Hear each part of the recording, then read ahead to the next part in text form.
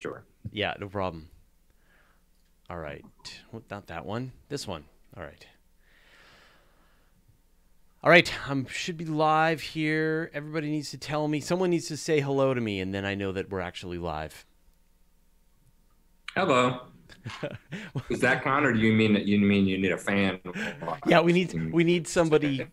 from the actual audience letting us know that they can actually see it. So as soon as that happens, then I'll know it's live.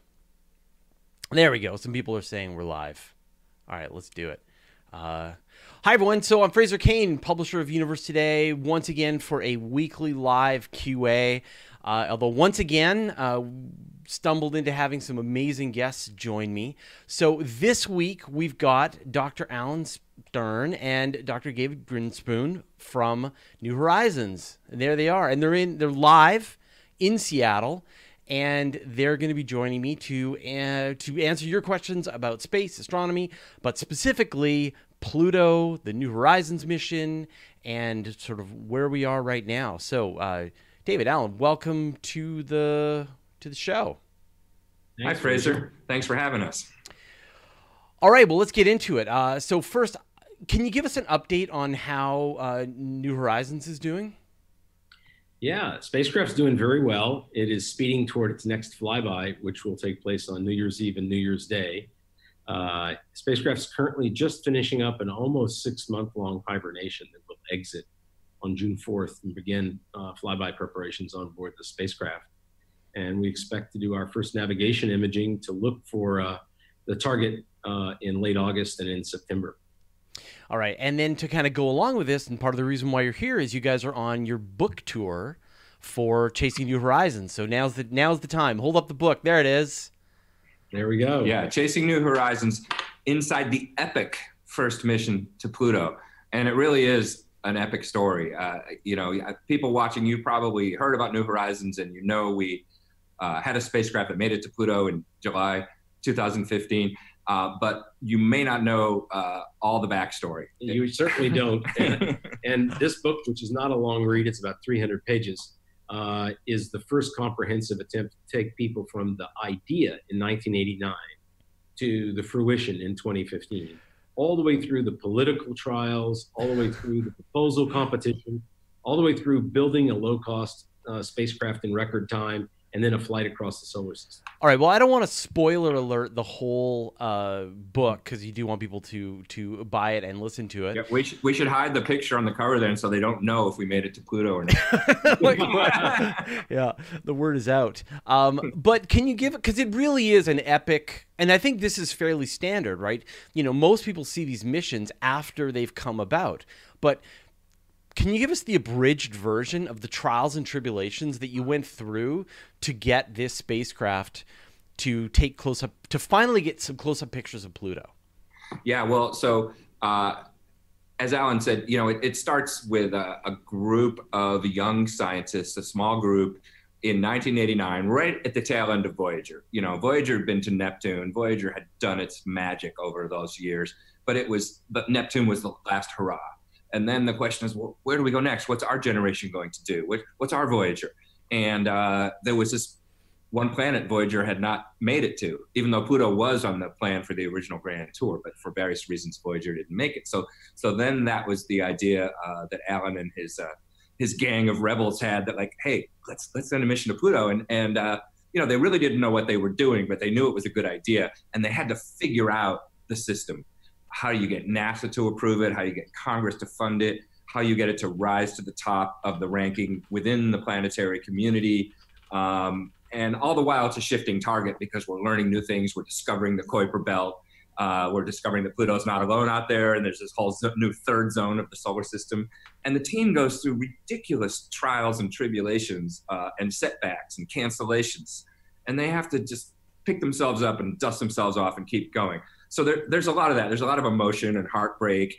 And I think it's very revealing, not just of their experience, but of how it works, how a mission goes from just an idea to a NASA project.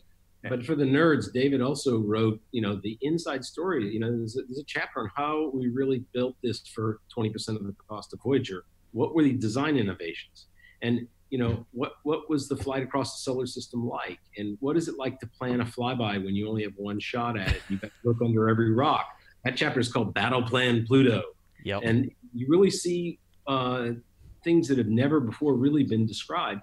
And the way David did this, it's not just a narrative. He interviewed me a lot as the mission principal investigator, but he interviewed 24 other people, from NASA administrators to individual flight controllers and other scientists on the team and engineers, the project manager. And these voices are all through the book, from the recorded interviews where David will be talking about something and then someone will speak.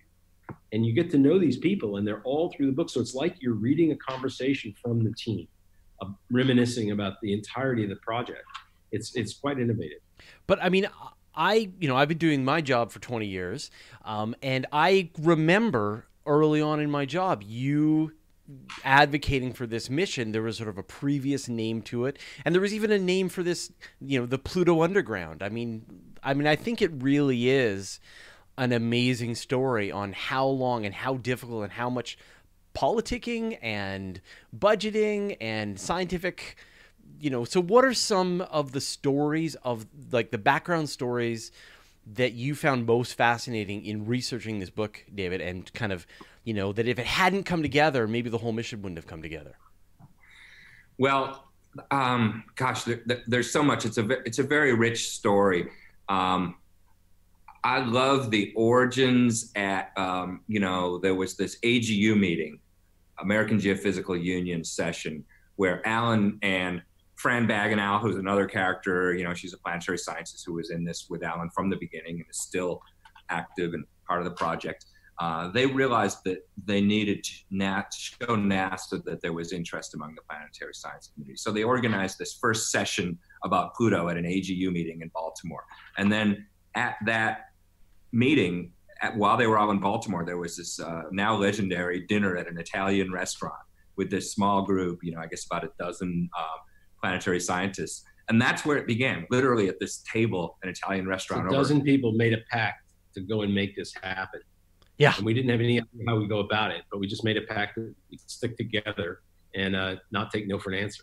And a lot of them are the people who are now, they were young, trying to decide, figure out a plan. A lot of them are people who are now still on the team. Alan, Fran Bagenal, Mark Bowie, Bill McKinnon, a lot of these same faces are still with the project. And so just the fact that, that episode marks really the beginning of this journey, and the same people carried through. And then there's this moment in the story where the mission is dead. It's declared dead by NASA.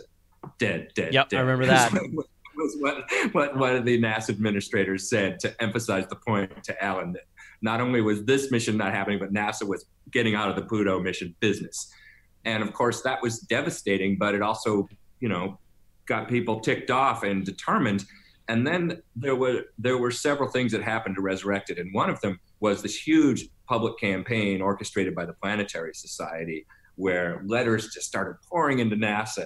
And, poor Ed Weiler, who was, the NASA chief scientist at the time, or the head of planetary science.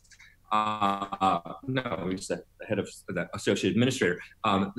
He was trying to, hide from the public, and then he'd step outside.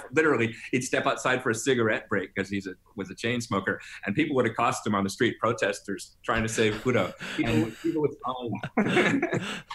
So it was really true that there was this public outpouring of support. I mean, of course, the team helped orchestrate this. They knew that this was necessary, but it was also genuine. You can't get 10,000 people to write letters unless there's 10,000 people that care. So that was a real outpouring and showed that the public loves Pluto. And this is something that became part of the story again and again, that they saved the mission. And then, years later, when New Horizons gets to Pluto, the public reaction is overwhelming. Yeah. It's just, a billion hits on the website, and all over the world, this like outpouring of attention and creativity on the web, and just the global phenomenon that was the Pluto encounter. Do you think that lesson has gotten learned yet? I mean, we kind of went through a version of that with the Juno spacecraft where they weren't even sure they wanted to put a camera on it. And then someone said, no, you really should put a camera. And in fact, the camera is going to help send back the greatest images of Jupiter that have kind of ever been seen and get the community, the public involved in a way. And I think, you know, I've mentioned this in the past, Alan, you are the master of outreach for these planetary missions. And was that a tough sell for you? What a tough sell? Being so involved and doing so much outreach and sort of connecting New Horizons and Pluto with the public in this way, because not at all. I think it's a responsibility we have, and it's an opportunity. And I viewed it that way. In fact, I was out front of NASA and actually found some resistance in NASA in 2014 and 2015. And then even though NASA was putting the brakes on a little bit, all of a sudden the public interest just overwhelmed the agency, and they were just on this tidal wave of Plutomania. Yeah. It's interesting you mentioned JunoCam, you know, because that's an example of something that wasn't part of the science mission. It's really just public outreach and exploration, and yet it's been one of the most visible and fantastic aspects of that mission. There's a tension we talk about in the book. Oh, did we mention we have a book? Yeah, there it is. There's a tension between the goals of science and exploration, and they often align, but there's not quite the same thing. And there was this idea that, you know, Alan had, and makes sense to a lot of us. Well, we should just go to Pluto because it's exploration. It's a place we've never been before, and that's justification. But it's not justification enough for NASA. They want science goals, science rationale. And that's, you know, again, with JunoCam, it's not strictly part of the science mission, but it's exploration and outreach, and it's awesome. And it's an awesome idea to go to Pluto, obviously, for a lot of us because we haven't gone there before. But it seems like it should be good enough, but it's not. The science case had to be made. And throughout this struggle of the 90s, you know, of the Pluto mission rising to the top, the science case was made. And part of what happened was the Kuiper Belt was discovered, and Pluto went from being just this cool place we should explore for its own sake to the representative of this whole third zone of the solar system that we needed to understand for fundamental reasons of the architecture of the solar system. Yeah. And, you know, sort of the timing has just been incredible as well. Just that as New Horizons was arriving at Pluto, the understanding of some of these icy, what were thought to be fairly inhospitable worlds has completely changed with Europa, with Enceladus. And now, I mean, you're even saying that maybe there are liquid oceans on Pluto and Charon. What gives? Not on the surface. Underneath, yeah. Right, and we're finding that in the other planets of the Kuiper Belt are as diverse a lot as the terrestrial planets that we have. You know, Haumea with rings, and Eris that's you know, maybe a sort of massive version of Pluto's Sputnik glacier, a global glacier. We find satellites to be common around these worlds. We find volatiles on their surface and signs of activity. And the whole Kuiper Belt is really the dominant class of planets in our solar system, and this great diversity that's begging for more missions to go out there. Yeah. I mean, so now I guess if you could send a follow-up, now that these first missions are this way to sort of, it's almost like you don't get to answer as many questions. It's like now you just get a million new questions. If you could send that follow-up, what are some of the really interesting features that you discovered on Pluto that you'd love to get some answers to? Right. Well, there are studies taking place right now. I'm leading one of them, but there are others as well, looking at Pluto orbiters and how we do that. And we have the technology to do it. Fortunately, Pluto's got a really large satellite named Charon that's massive enough to do the same job that Titan did in the Cassini mission, which is to make close flybys of Charon to redirect the spacecraft all around the Pluto system without using any more propellant, only targeting propellant, not actual deterministic delta V. So we can make close flybys using Charon of all of the 4 small satellites. We can dip down into the atmosphere. We can go up over the poles and come back and really survey the entire system using Charon as our lever arm. And then we've started to look at the scientific objectives and the payload.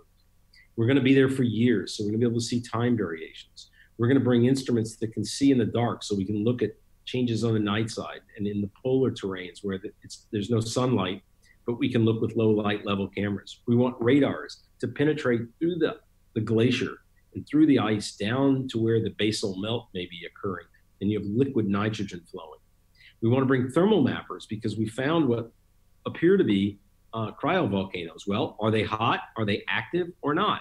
We want to bring a magnetometer and a very sensitive gravimetric investigation so that we can actually measure and definitively confirm the ocean that we believe is to be global below the crust of Pluto. And that's just a few of the topics. If you talk to atmospheric scientists, they'd say, I want a nephelometer, which is a device that measures the particle sizes in the hazes that were found to be so ubiquitous. They want a mass spectrometer so that we dip down into the atmosphere and measure all the trace species. It's just a very rich mission. And it's almost something for everyone, between the small satellites, between Charon, Pluto, which is just a scientific wonderland. And to be able to go there and stay for years on end, not just a few days like New Horizons. And we know Pluto's a dynamic place, and to watch it changing is going to be a very, very powerful advancement for the whole field.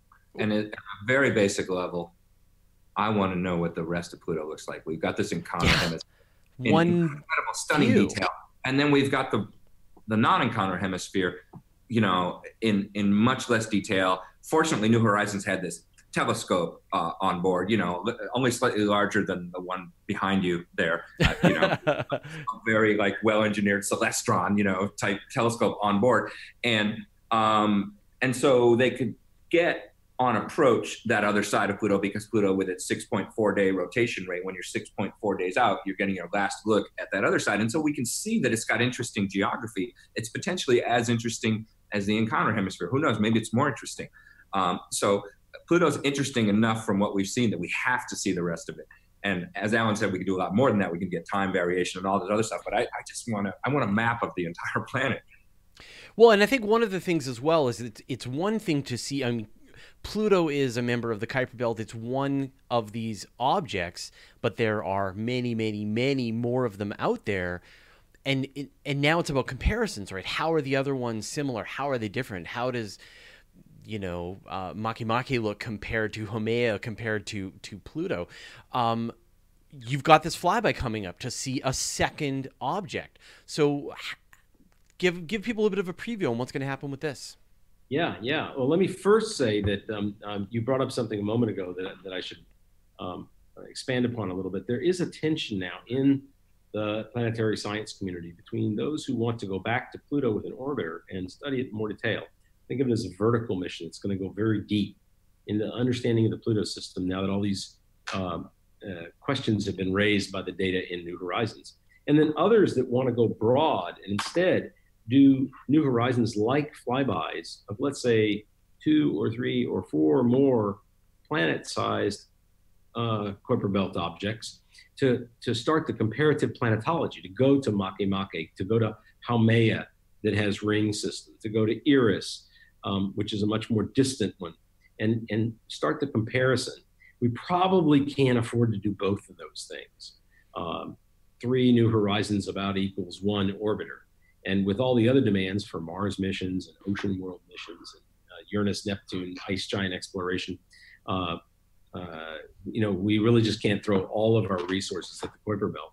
So we're going to have to make a choice in the next decadal survey between going broad and going deep. And I don't know how that's going to turn out. Nobody does, really. Studies are taking place for how to do both mission sets. Now, with regard to New Horizons. Preview, yeah. Now, realize Pluto has a surface area that's comparable to the entirety of the United States. It's a big place. Where we're going is something the size of Chesapeake Bay.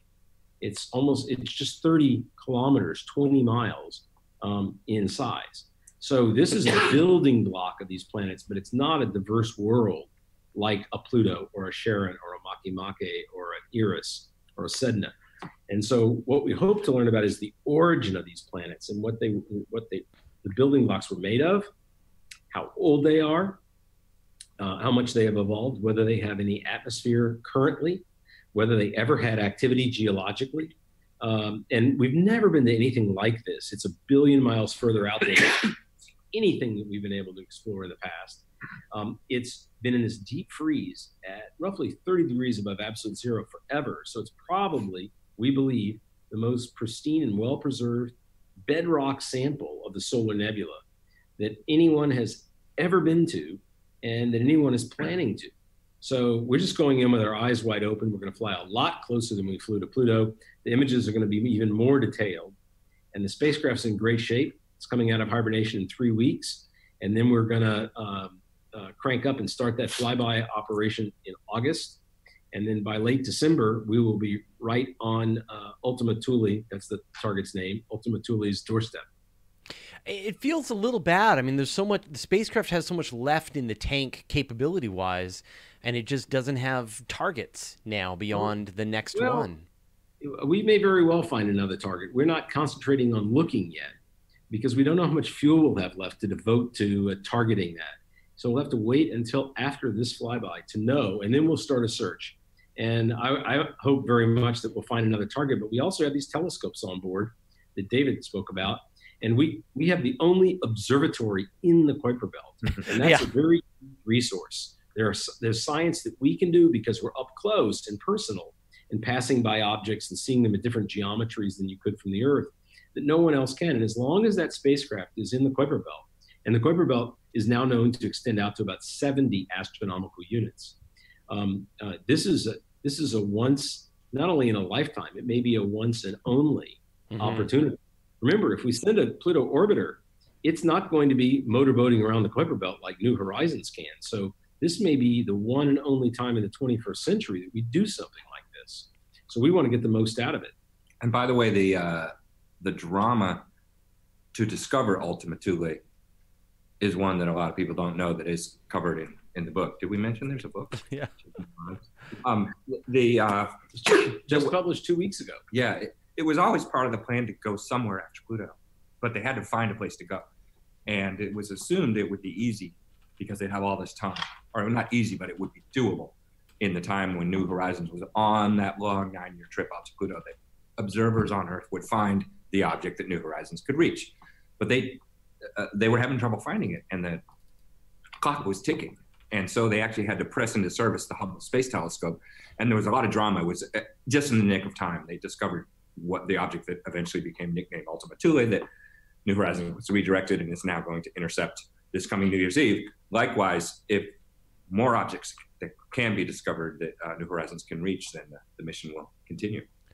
Now, our producer Nancy ran into you, David, in at the Air and Space Museum, I think, and she showed you that, in fact, the New York Times cover was the same for 50 years ago, first photos of Mars, and now the first photos of Pluto.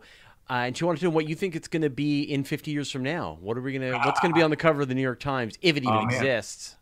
Yeah, that's exciting. That it was 50 years to the day, the New York Times cover with New Horizons, the day after the encounter, and the New York Times cover with first pictures from Mariner 4 at Mars in 1965. That 50 years from the first flyby of another planet that returned pictures to the first flyby of the last planet, in a sense, New Horizons. 50 years from now, one thing I've learned about I did this job at the Library of Congress where I was studying predictions of now from the past, and I decided nobody's good at predicting the future. But one thing that I can say that we've learned just from the history of space exploration up till now is that things are very nonlinear. So extrapolating from current progress to that far in the future, is what we naturally do. And it's usually wrong because there's moments of acceleration like the Apollo decade, and then deceleration, and then acceleration again. I see more acceleration in the future because there are more players getting in the space game with private exploration, and because space flight's getting cheaper and we're getting more capable. I mean, New Horizons is an example of innovation doing more with less. And those innovations now they're cumulative. We have them from now on, and people are coming up with new ones. So I think that 50 years, if I had to guess, I guess I do since you asked me, 50 years from now, we'll have spacecraft all over the solar system. There will be people living multiple places in the solar system, and there will be a lot of industry in space and use of resources in the asteroid belt, on the moon, on Mars. That's my picture. Yeah, I hope we see it. Now, one of the great things about the New Horizons mission, or I guess, or one of the downsides is that because it's so far, the speed that it can communicate is very slow. So it took a long time to kind of send all that data back, and then time for you folks to crunch through it. So can you give us sort of some sort of fresh off the press, new insights and discoveries that have been made about Pluto thanks to New Horizons? Well, everything that we know about Pluto, virtually everything, is due to New Horizons. Like really, last couple of months. Yeah. I just want to make clear for those who might not be aware that I think you could write everything we knew about Pluto on a single piece of paper before that flyby. We had one picture from Hubble that we had to use on every single story that we ever wrote about Pluto, or artist illustrations before New Horizons. Blurry. Yeah. And I actually made a similar picture of the Earth at the same pixelization, and you couldn't even find the continents. It was so blurred, you couldn't tell the Earth has continents and oceans. It was just a blue blob. So we went from that to images that literally, had we flown over, say, a city at the same altitude on Earth, you'd be picking out individual buildings. I used to say, and I'll say it now, if we flew over New York City at that altitude, New Horizons would be counting the ponds in Central Park. That's how good the resolution was. Compare that to the Hubble, pixels of 500 kilometers across. But we made 463 observations of Pluto and its satellites by 7 different scientific instruments. And every observation is groundbreaking. And I think you could make a fair analogy that we've opened all these presents now. We've skimmed the cream. It's kind of like an emergency room where the doctors are just triaging patients and stabilizing them and moving them on. So we've looked at everything for the easy discoveries. But now we're going back and doing the very hard work of computer modeling to support the conjectures from the early discoveries. And now we're finding that, in fact, for example, the giant split across Sharon's equator, that's 10 times the size of the Grand Canyon, was in fact likely due to the freezing of an ancient ocean inside of Sharon. Wow. As the water ice expanded, you know what happens when water ice expands? When it freezes, it expands. That creates a stress, and that stress cracked the planet along its equator. Similarly, we're finding with Pluto that there's now evidence, not just conjecture, but at least circumstantial evidence that the atmosphere has changed dramatically, possibly many times over history. We find, for example, things that look like hanging lakes in mountain valleys, but you can't have liquids on Pluto's surface today. And in order for that to have happened, there must have been a thicker atmosphere. So we're finding forensic clues that Pluto's atmosphere may have been thicker than Mars's is. That's amazing. Yeah. That's all mind-bending. And I think the other part to this is that all of these questions, of course, these are going to help you define the parameters of that next mission. Absolutely correct. We know now, getting a mission to Pluto was hard because you had to convince people from not knowing very much about Pluto that it would be right side up on cost-benefit analysis. Now we know that Pluto is one of the real scientific wonderlands of the solar system. And there's a very strong interest in going back. And everybody is fighting over, will you fly my instrument? Will you fly my type of investigation? Yeah. And so the trick here is going to be appetite control to make sure that we don't weigh it down with too much and it becomes too expensive and we get nothing. So we want to find a small, lean orbiter approach that can get there quickly and that can really amp up what we know about the system.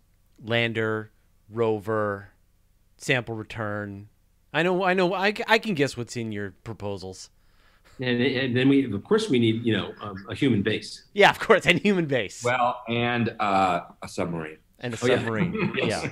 That base should include the ability to drill down into the ocean and submarines. And helicopter. Yeah. No, that all sounds great. Well, I know you guys. I know you guys. Helicopters are hard up. Yeah. That's very thin atmosphere. Well, if they can work on Mars. Climate change.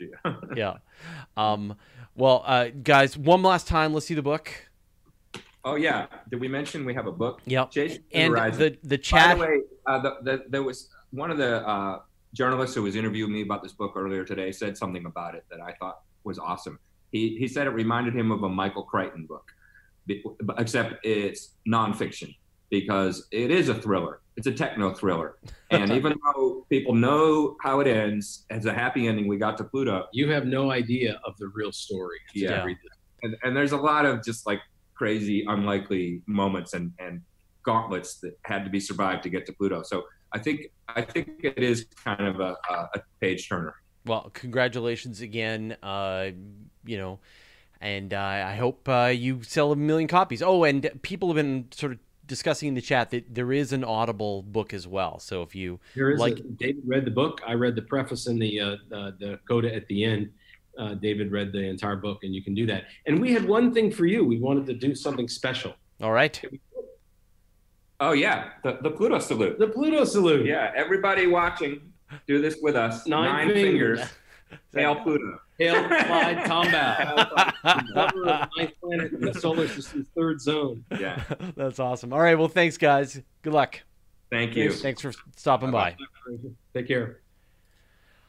All right, well, we got another half hour, so why don't we stick around and I'll answer some of your questions.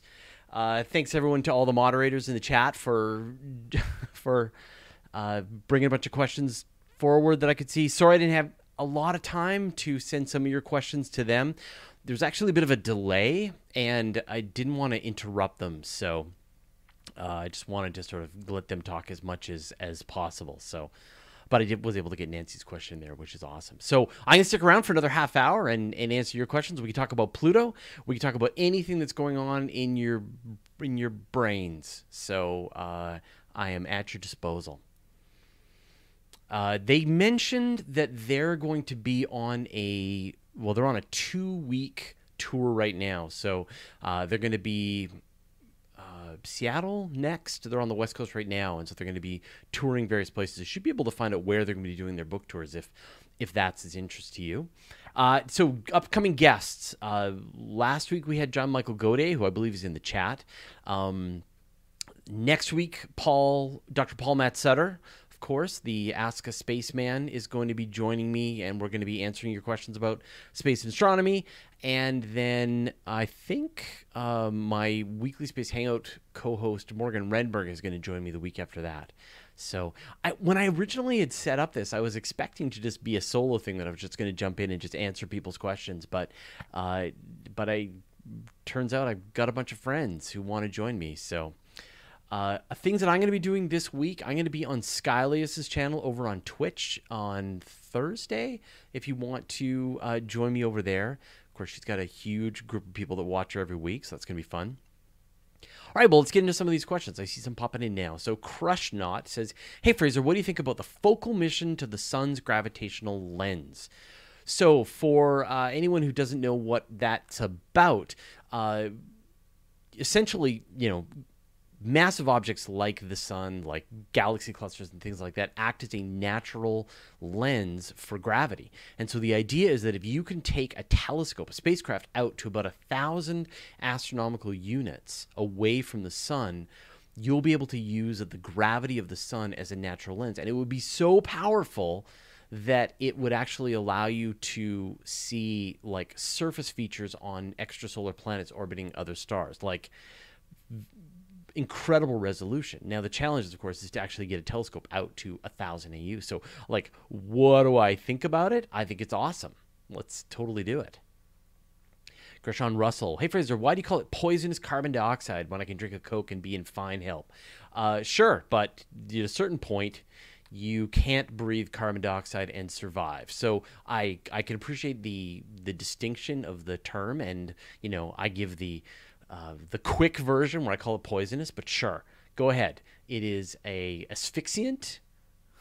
You can't survive breathing carbon dioxide, but yeah, you can have some, but the amount is pretty low. So, I mean, isn't kind of everything, poisonous? Like, is water poisonous? If you can't breathe water, so it's not, but you can drink it. But if you have nothing but water, then you would die. So anyway, it's a definition. Although I don't drink Diet Coke, so. But it feels to me like that's sort of a way for people to kind of go like, oh, then global warming isn't a problem because carbon dioxide is super healthy for plants and you're drinking it in your Coke right now. And I don't think that's entirely true. It's not a great way to approach it. So Quad Lewis says, while creating a title for your chat with Dr. Sutter, would you consider giving it the subtitle in the form of "Let's Get Kraken"? Yeah, that sounds awesome. That's the nickname that we've given Dr. Paul Sutter, is the Kraken. Mostly because he's such a skeptic.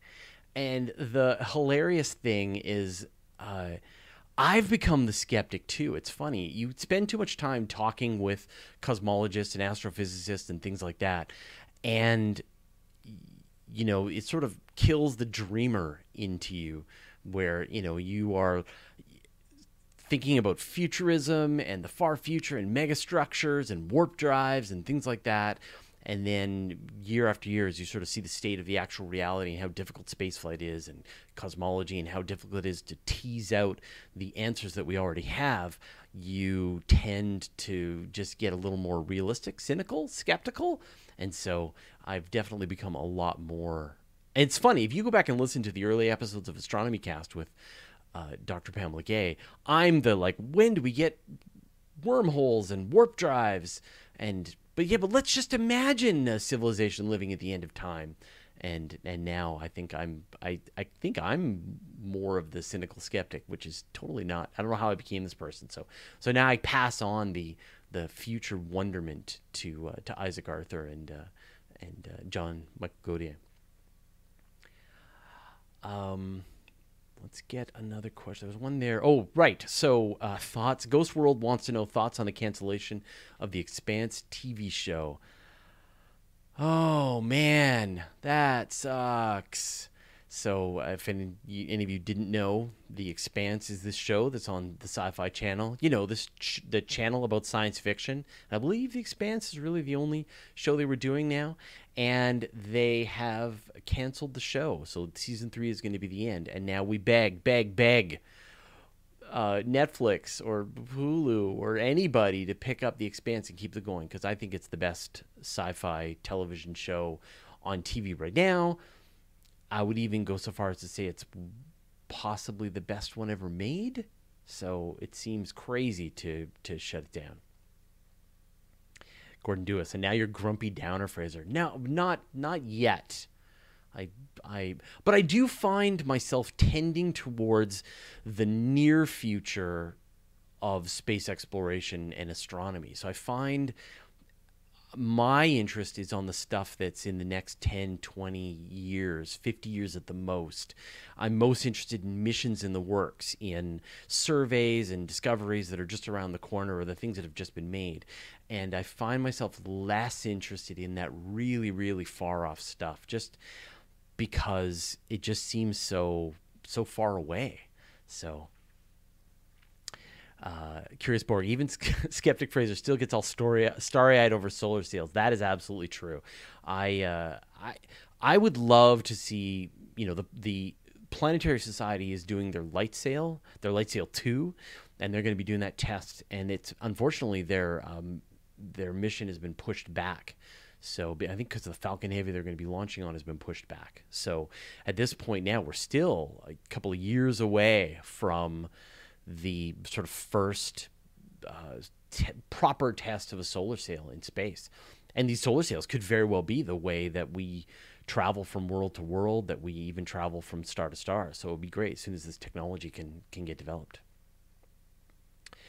Krishnan, do you ever think you get Paul Gilster on here? Probably, yeah. I mean, we had him on the Weekly Space Hangout. Let me write that down. Nancy, if you're watching this, I will totally, we should totally get Paul on this show. We had him on the Weekly Space Hangout. Wasn't enough time.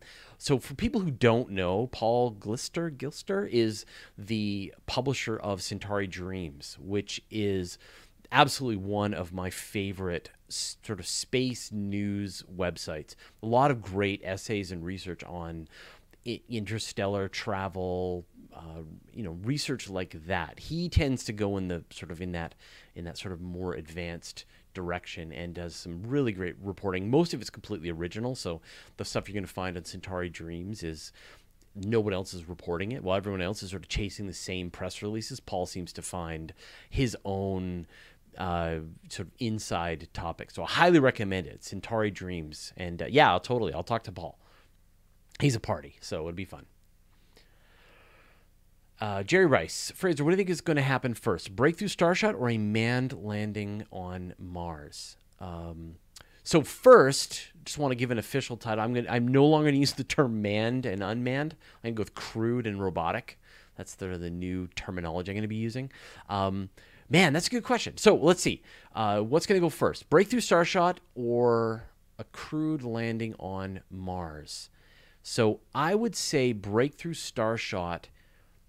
The crewed landing on Mars is going to happen first. We should see probably the first, assuming that SpaceX follows its current flight plans, we should see, I don't think we're going to see the first BFR head off to Mars by 2022 and the first humans going by 2024, which is the original schedule. But I would say probably by the end of 2020, so maybe 2030, we're going to see those first footsteps on the surface of Mars and maybe a return. 2040 at the latest. Not from NASA, but probably from SpaceX. But we'll see if they actually pull it off. And then for the breakthrough through Starshot, I think there's still a lot of technology that needs to be developed to be able to do this, to be able to send those first probes to Alpha Centauri. You need to build the propulsion system. You need to build the materials that will be able to make the light sails work properly, ways to be able to communicate the signals back. You're going to have to daisy chain the signals back.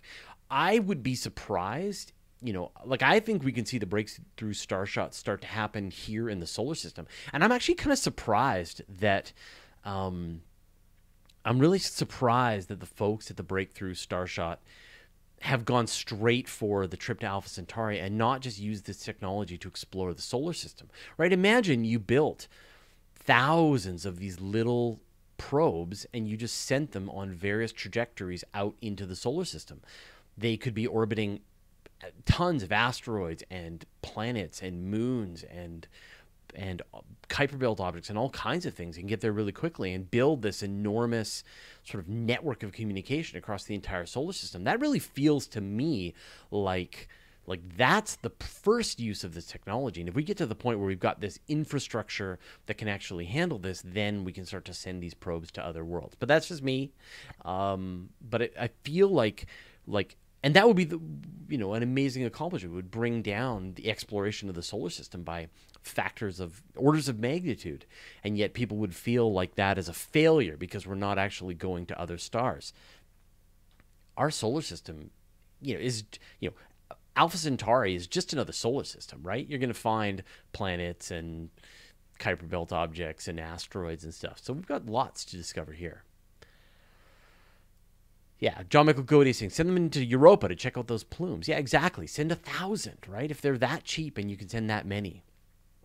We should be building, I really feel like we should be building a proper solar system infrastructure. There's a lot of things that could be built. I'll give you a good example. When you look at, say, Mars has so many spacecraft there now that you don't have to, when you send a mission to Mars, you don't have to send something capable of communicating back on Earth. It doesn't need a big transmitter anymore. All it has to be able to do is transmit to any one of the other spacecraft that are already at Mars to perform a communications relay to get that information back to Earth. So I really feel like it's that space infrastructure. Build some of these laser arrays so that they can accelerate spacecraft in different directions to different places. That is what I feel is going to sort of take us to the next level anyway. GP is asking, is there any mission that will analyze soil on Mars for bacterial life?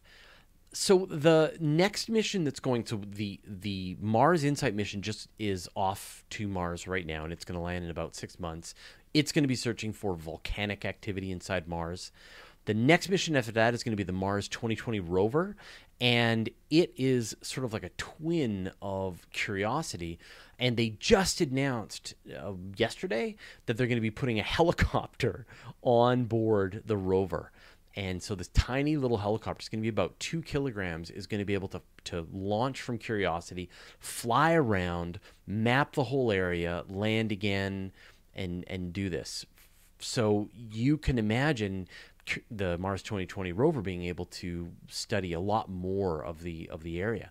And the cool thing about the Mars 2020 is that this is its job, right? Curiosity was there to search for the history of water on Mars. Mars 2020 is there to find out, has there ever been life on Mars? Are the conditions for life on Mars there now? And it's going to be looking, it's going to be sampling the air, it's going to be sampling the ground, it's going to be looking for the kinds of structures that form thanks to life here on Earth. And it's going to potentially be, making sample packets that can then be returned back to Earth. So Mars 2020, that's going to be the one that's going to finally sort of come back and start searching for life. Let's get another question. Zeror, what about Enceladus? We should be able to drill easier there because its crust is so thin compared to Europa. Yeah, I mean, the same technology to drill on Europa is going to be the same technology to drill on Enceladus. And we don't know really how thick the ice is. It might be that those tiger stripes are just one tiny little thin point in Enceladus, and the actual, because remember that Enceladus is further from the sun than Europa is, so it receives less heating. It's also orbiting a less massive world than, Saturn is much less massive than Jupiter, and so the tidal flexing could be lower. So we really don't know. We need to map out Europa, and we need to map out Enceladus. So after we've sent the one mission, the Europa Clipper has gone to Europa, then another mission needs to go to Enceladus and map out Enceladus as well. So it's not an either or. Go to all the places, all the things. Larry Beckham is noting that the Mars thing is a duocopter. Yeah, it has two propeller blades that orbit in opposite directions, and I think they turn 3,000 RPM, which is about 10 times as fast as they go as helicopters turn here on Earth. Colt 183, is it possible to vape in space? No, because it's not possible to breathe in space. So you would maybe vape once, right? You would vape inside your spacecraft. You'd go outside, and then as soon as you went outside the spacecraft, all the air would immediately rush out of your lungs to equalize the pressure. And I guess that would be you vaping, and then you would die. So you get one. Cyanide Junkie, is the radioactivity low enough? Yeah, that's one of the good things about Enceladus, is that the radiation environment around Enceladus is going to be lower than what it is on Jupiter. And I did an episode about this mission to drill on Jupiter, and it's brutal, right? The environment on Europa, anywhere near Jupiter, is enough to kill a human being momentarily. Right? It's awful. And in fact, they say that one of the ways that they would be able to disinfect their spacecraft is just leave it on the surface of Europa for a while, and it would just be blasted by radiation from the Jupiter environment. So, being at Enceladus would be a lot better. Dylan O'Donnell, why don't we see much video from space missions? Always stills. Well, I don't know of any, and I mean, you know this, right? I don't know of any missions that have video cameras. It's that they have big black and white CCDs that they are putting different filters in front of their camera to be able to take it. Now, I believe one of the plans originally for the Curiosity rover, I think it does have one of its cameras is capable of doing HD video, and originally they were going to have two cameras that were the same size, and so it would sort of do binocular vision and let you see almost like 3D. And they ended up, because of budget reasons, they had to do two different sized cameras, so they weren't able to do that. So, but videos just isn't that necessary in space, because the time frames are so long and slow. Better to take really nice high quality images with a CCD and then stitch them together into video here on Earth. Let's see. Yeah, Curiosity has a video camera on board. And our Instro notes that trying to get data back from NASA's Deep Space Network is already trying to shove a fire hose through a straw. Video would make that even worse. I think that's important. We didn't bring this up really in talking with the New Horizons folks, but it took them a year and a half to transfer all of the data that was gathered in that one day of the flyby when New Horizons went past.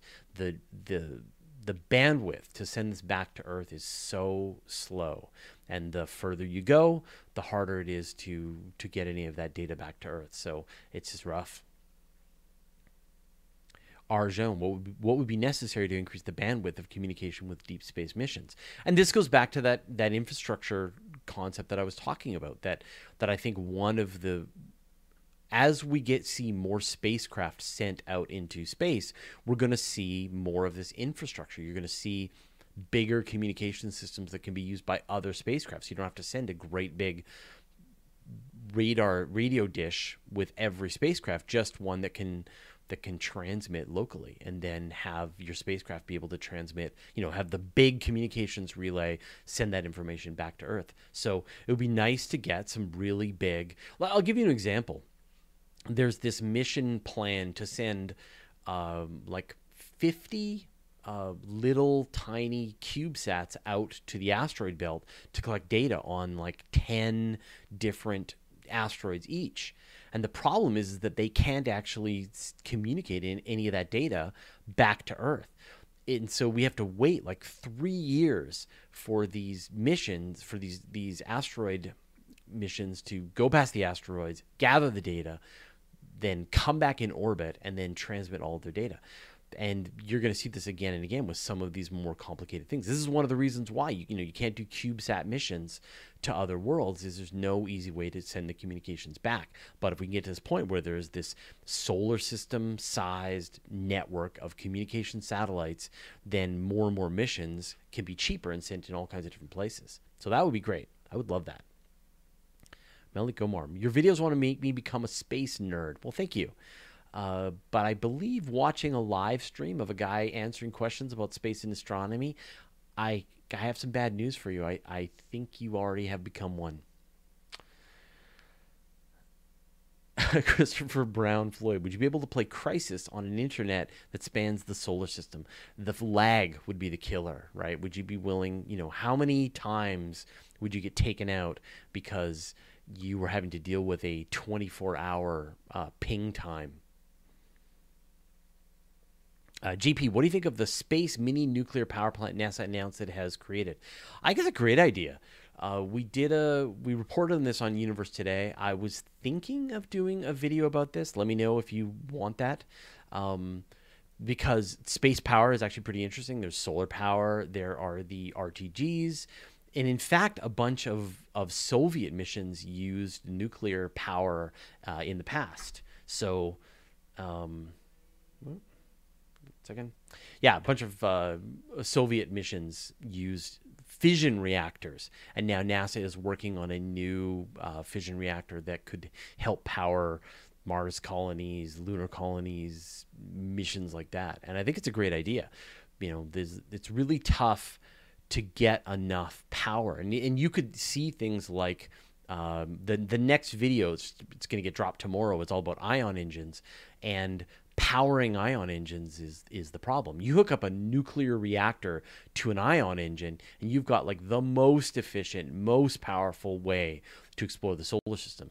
And you could run these ion engines for days, months, weeks, years, and have the nuclear reactor going for the same amount of time. Now we're cooking.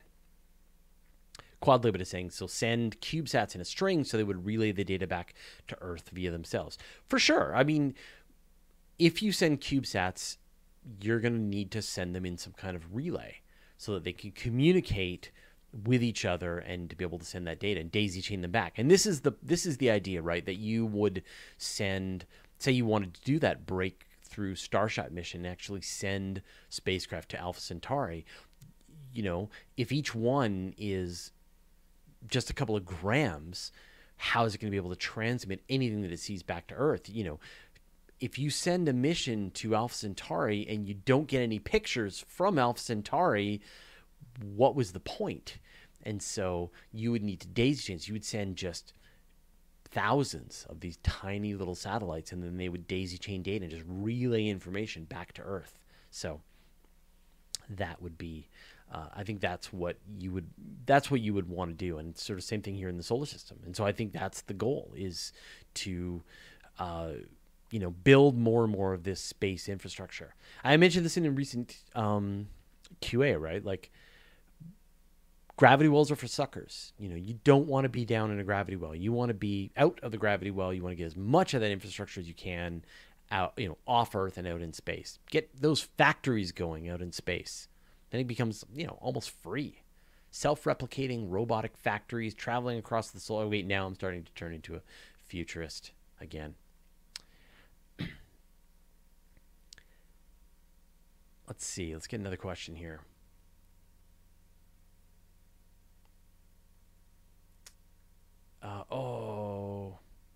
So Neil Yu, Fraser, have you heard of the Mach effect drive being worked on by SSI and NASA Breakthrough?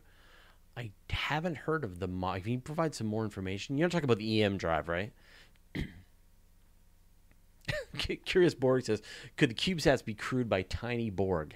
Yeah, of course. We'll all be assimilated adorably. Charge Ale. Gravity wells are for suckers. I want to see this on a t-shirt. That would be great.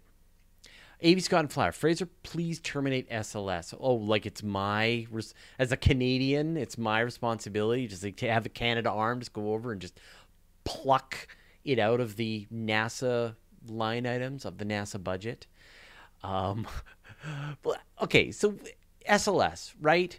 Like right now, there is no way to send humans beyond low Earth orbit. And the only way to send humans to low Earth orbit at all is on a Russian Soyuz rocket. So what's wrong with building a new launcher? Now, I understand it's incredibly expensive. And obviously, SpaceX is trying to make SLS ridiculous and unnecessary, right? With the BFR and with the Falcon Heavy. Although the Falcon Heavy isn't powerful enough compared to the SLS. The SLS is a ridiculously powerful rocket, right? 70,000 kilograms, 70 metric ton payload capacity, and eventually the final version 130 metric ton payload capacity, which is more than the Saturn V. Like, that's a big rocket that's going to send humans to the moon and start building the capacity to be able to go to Mars. Now, obviously, if SpaceX shows up and they test launch the BFR next year and it works, and then they test launch it to orbit in 2020 and it works, and they build the first stage and both stages are reusable and they work, then nobody in their right mind would continue on with the SLS. But I think to also shut down your rocket program because Elon Musk has made a promise is, I think, unwise. I wouldn't do it. If I was in charge of NASA, I would not cancel the SLS, right? Until the BFR was actually flying and it was happening. Because, we've gone through this point where people are like, when are we going to go back to the moon? When are we going to the back to the moon? And now the spacecraft is being developed. It's going to be capable of doing that.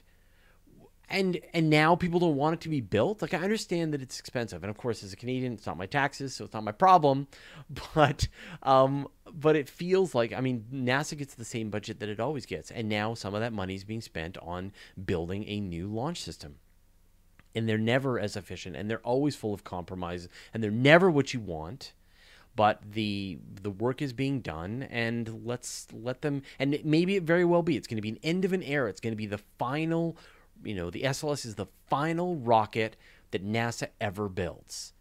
And then it's the BFR and the New Glenn and whatever comes, and the Vulcan and all these new rockets provided by various contractors at reasonable prices. That'd be great. Let's totally do that. But I think right now, again, if I was running NASA, I would be like, let's not wait on Elon Musk's promises and timelines.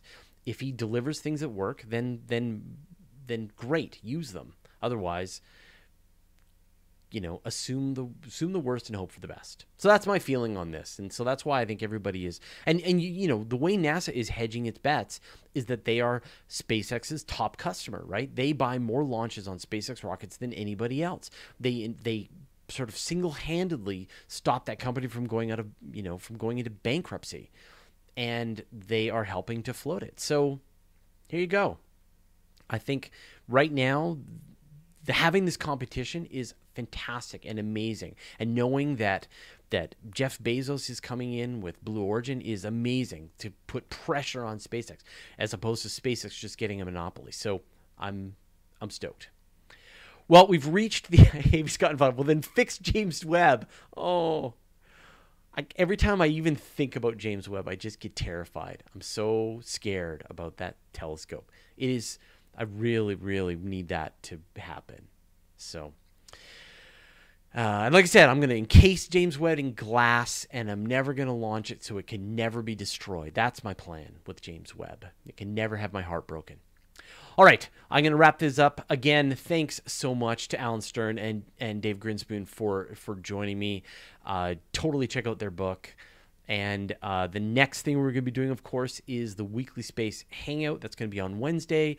Dr. Ethan Siegel, author of Treknology, I don't have his book handy, is going to be our special guest. And then, of course, Astronomy Cast on Friday, and a new episode all about ion engines is dropping tomorrow, and a new QA is already in the can. That's going to be dropping on Thursday. So we got cool space shows and news every day this week for you. All right. As Parano 001 says, smack that like. Thanks, everybody. We'll see you all on this next week with Dr. Paul Matt Sutter.